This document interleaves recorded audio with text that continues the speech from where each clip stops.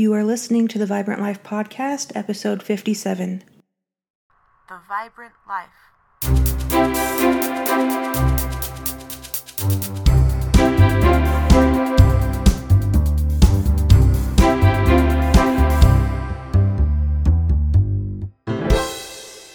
Hey you, guess what? I'm back. It's true. My name is Emily Romrell, and after several weeks of being MIA, I'm happy to be here with you again for another episode of the Vibrant Life Podcast.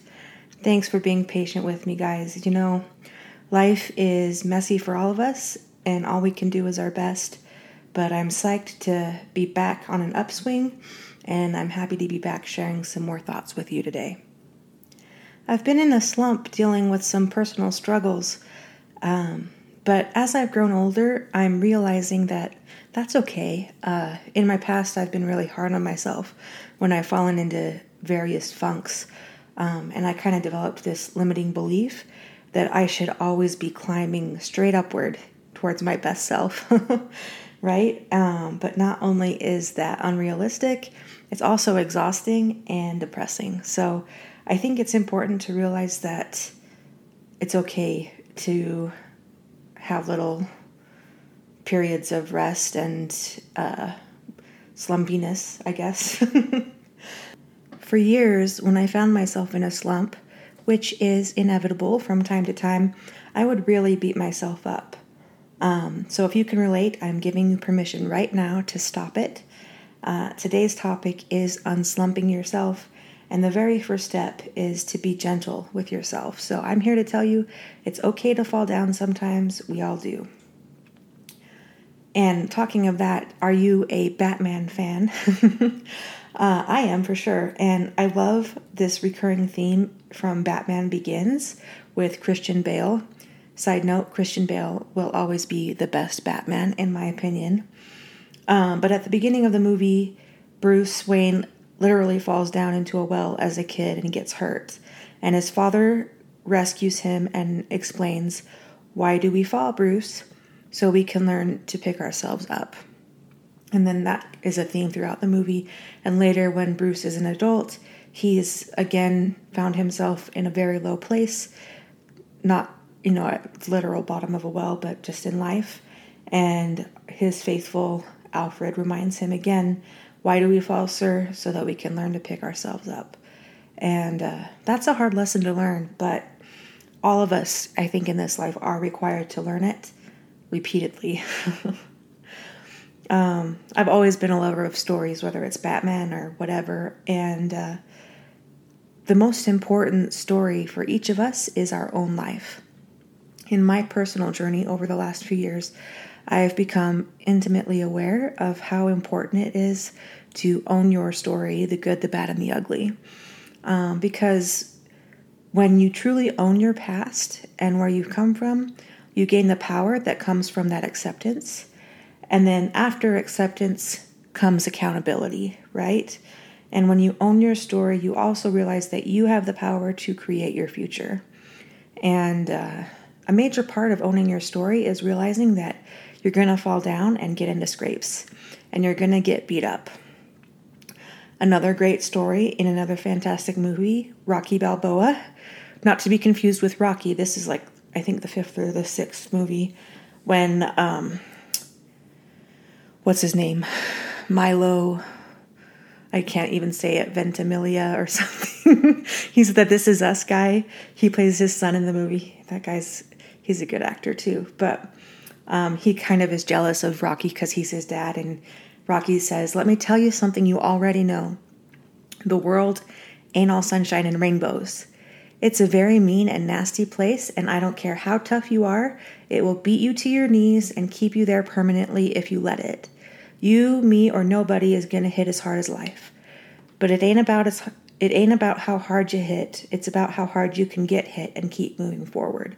How much you can take and keep moving forward. That's how winning is done."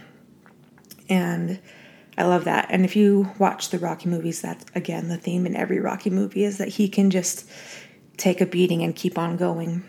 And so that's basically what I'm talking about today, is unslumping yourself. We all get into slumps, so don't beat yourself up. Life does that enough already. But the question then becomes, how do you go about unslumping yourself? And it definitely does take some effort, but I have a few suggestions. The first suggestion is clean up your surroundings. And I'm not the cleanest person in the world, but I am usually pretty good about keeping a nice home and taking care of the basic chores. But I know that when I do fall into an occasional funk, I tend to let things go. And the truth is, my friends, that our outer environment affects us dramatically. Have you ever stopped to notice that even though you may not enjoy the work, you often feel satisfied after getting a job done? Somehow, when you clean up your surroundings, you also shine up your spirit in the process as well. And if you're looking around yourself right now and feeling overwhelmed, no worries. Don't stress about how much you have to do or how long that work is going to take. Start small. That's the best advice I have. And even when you're just moving from room to room, look for the things that are out of place that you can set right as you go.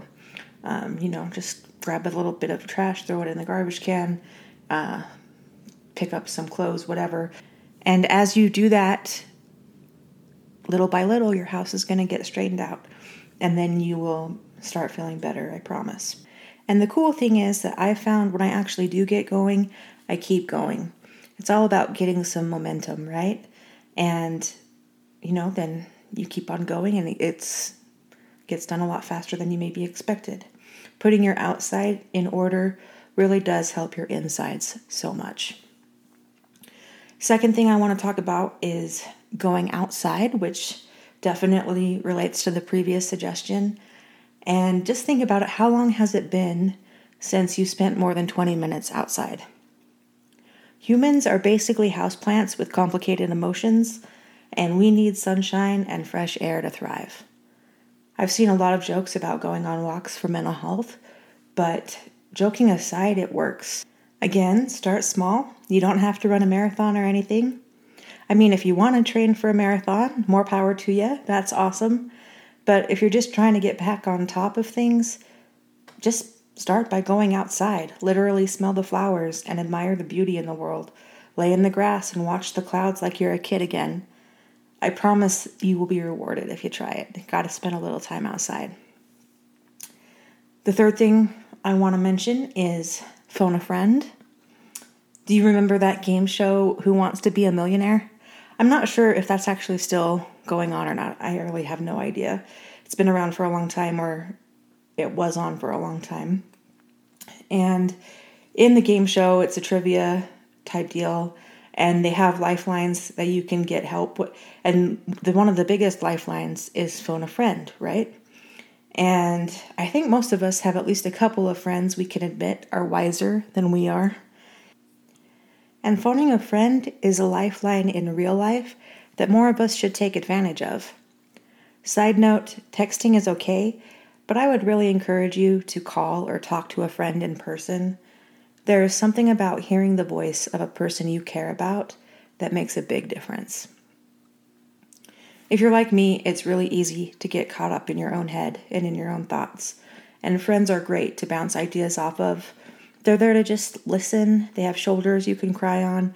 And if you don't want to get all mushy, you can just hang out and have fun and, get out of that weird headspace. It makes me think of that James Taylor song, You've Got a Friend. And actually, I think Carole King wrote that song and she sings it too. But I think James Taylor is the one that really has the most famous popular recording.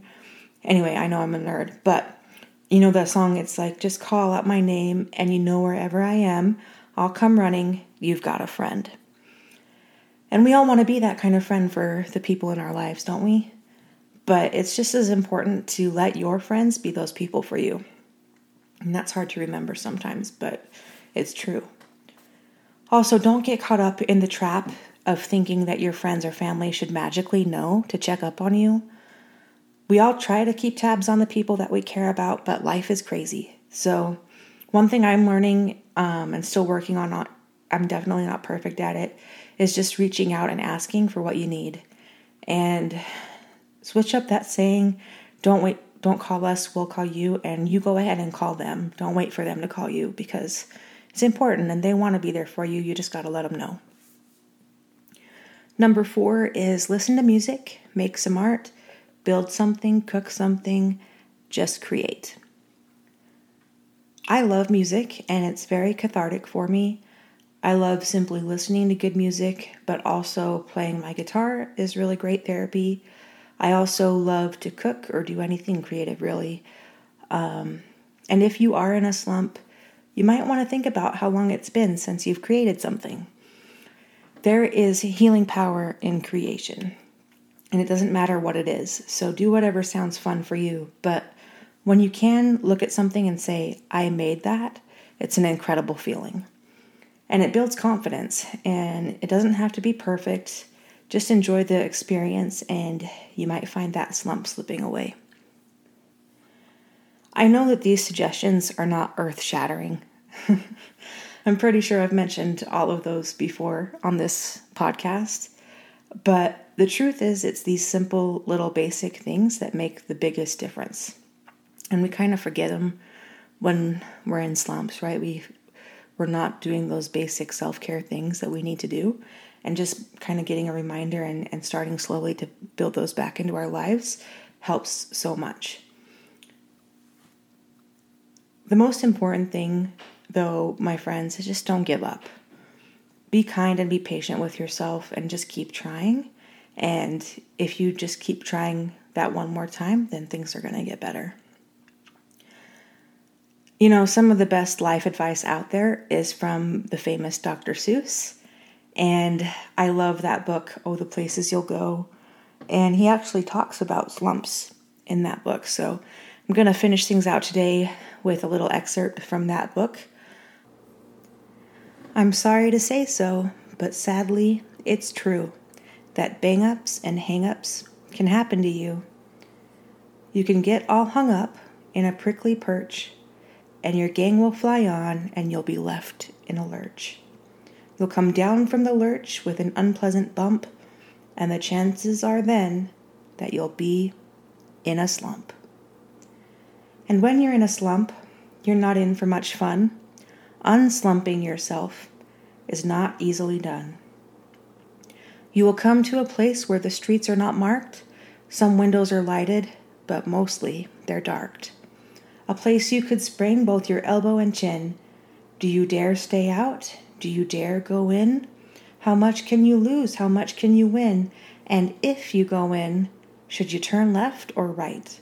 Or right and 3/4, or maybe not quite, or go back and sneak in from behind? Simple it's not, I'm afraid you will find, for a mind maker upper to make up his mind. You can get so confused that you'll start in to race down long wiggled roads at a breaknecking pace, and grind on for miles cross weirdish wild space, headed, I fear, toward a most useless place, the waiting place. For people just waiting for a train to go, or a bus to come, or a plane to go, or the mail to come, or the rain to go, or the phone to ring, or the snow to snow, or the waiting around for a yes or a no, or waiting for their hair to grow. Everyone is just waiting.